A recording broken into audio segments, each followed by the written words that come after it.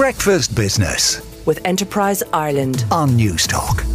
Last week, the ESRI slashed its GDP forecast for Ireland from 5% to 0.1%, a remarkable change.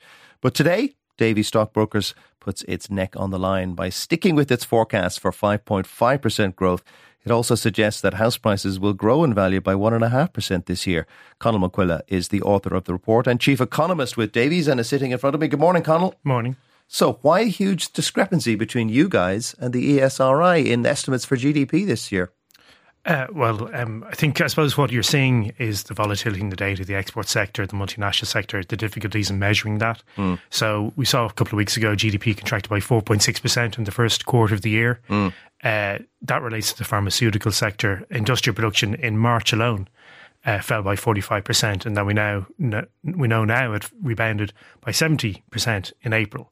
So it just shows how volatile the measurement of the sector is. And I suppose we do disagree with the ESRI. We're a little bit close to the central bank, which is 5% GDP growth. But again, the data are very volatile, subject to revision.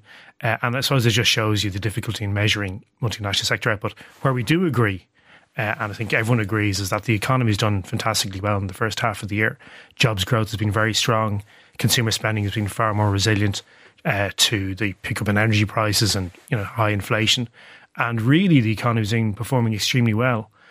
So if you look at the ESRI, the central bank ourselves, we all have circa around 3% growth for modified domestic demand, strong jobs growth this year. So really, there's actually quite a lot of consensus. It's just that measuring the export sector is quite difficult. It's really difficult, isn't it? Is there rivalry between the various forecasters, and do you have a wager at the start of the year to see where you'll be? There must be a friendly wager between you guys.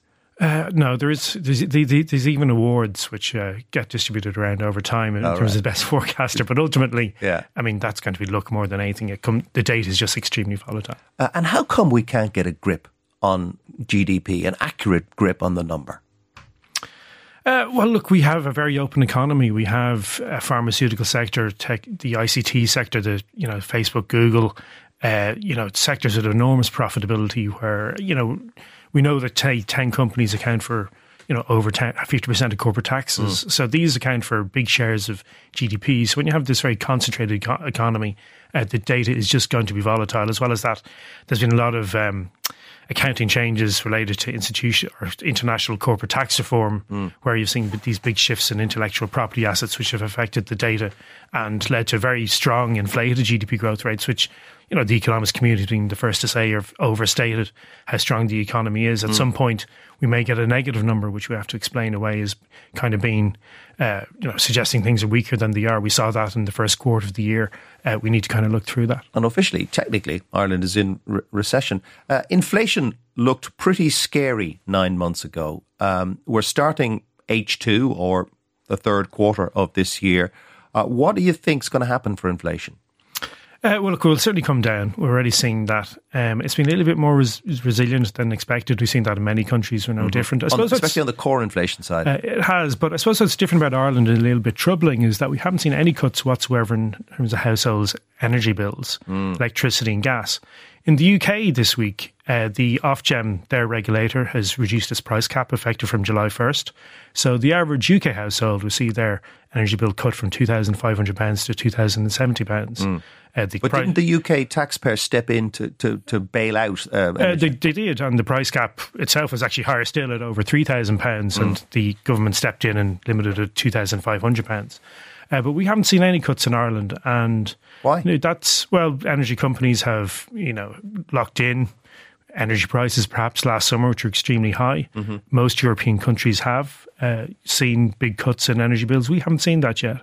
So I think that's a risk. Do you expect that in the second half of the year? I think there has been some expectation in some commentary that that's likely. The Taoiseach has obviously been on record threatening windfall taxes if that doesn't happen. We'd assumed energy bills would be down 20% by the end of the year. We haven't seen that yet. I think that's concerning that we haven't seen that from energy companies in Ireland yet.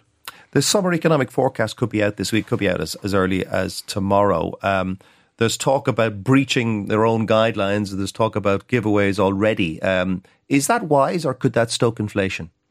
Well, being an economist, I'll go with the sort of consensual view that if you've got an economy that's operating close to full capacity with capacity constraints, underlying inflationary pressures, it's precisely not the time to be imposing large increases in government expenditure or giveaway budgets. It seems kind of quite disappointing that having come up with a 5% rule in terms of growth core spending, you want to break it straight away. And I think it's pretty clear what's at the front of politicians' minds is the next election. Yeah. So really, so you can expect there to be some sort of middle class giveaways at least.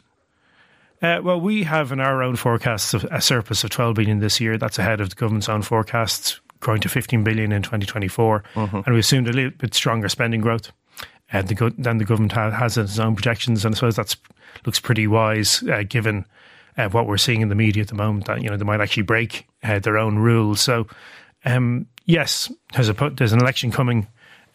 True to form, we'll probably see a giveaway budget ahead of that as the incumbent parties try to increase their support. Now, what would you recommend the government to do if you were giving your budget submission now? Well, I'd recommend the government should stick to its own rules and stay within the 5% rule. We shouldn't really be doing large tax cuts at this particular point in time. And we have an inflation problem, as do many countries. If you have large, broad-based giveaways, you're just going to chase inflation. The economy is operating close to capacity. It has a lot of labour shortages. You can increase capital expenditure aggressively all you want, but if the construction sector is operating close to capacity, you're only going to generate inflation. So, I mean, this is a difficult message. It's one that many countries are grappling with at the moment. If you have an economy operating close to capacity with labour shortages and you try to stimulate it with even more spending, you are going to generate inflation. And that's why you're seeing the central bank, the ESRI, and a range of bodies suggest that now is not the time for large giveaway budgets. Are you surprised at how robust the Irish economy is, given the economic shock from last year and, inflation, oil prices, etc., interest rates? Well, we are, and that's, we've revised up our forecast for consumer spending this year for jobs growth. I mean, to see consumer spending and employment grow by 2%, both in the first quarter of the year, is extraordinary. I suppose, look, we thought oil prices and higher gas bills would have a bigger impact on consumer spending. Fiscal supports have helped, but the underlying pace of jobs growth has just been extraordinary. And across the globe, I suppose, coming out of the pandemic, there's just been a little bit more momentum than perhaps people had expected. But going into next year, I think that's when you may see a bit more of a slowdown as the capacity constraints bite, as you see the impact of, say, ECB rate hikes. There is a downturn in the global manufacturing sector at the moment, so we can't expect the kind of really rapid growth of exports that we've seen in recent years to continue into 2024. Conall, thank you very much. That's Conall MacCoille, the Chief Economist with Davy Stockbrokers. Breakfast Business with Enterprise Ireland on News Talk.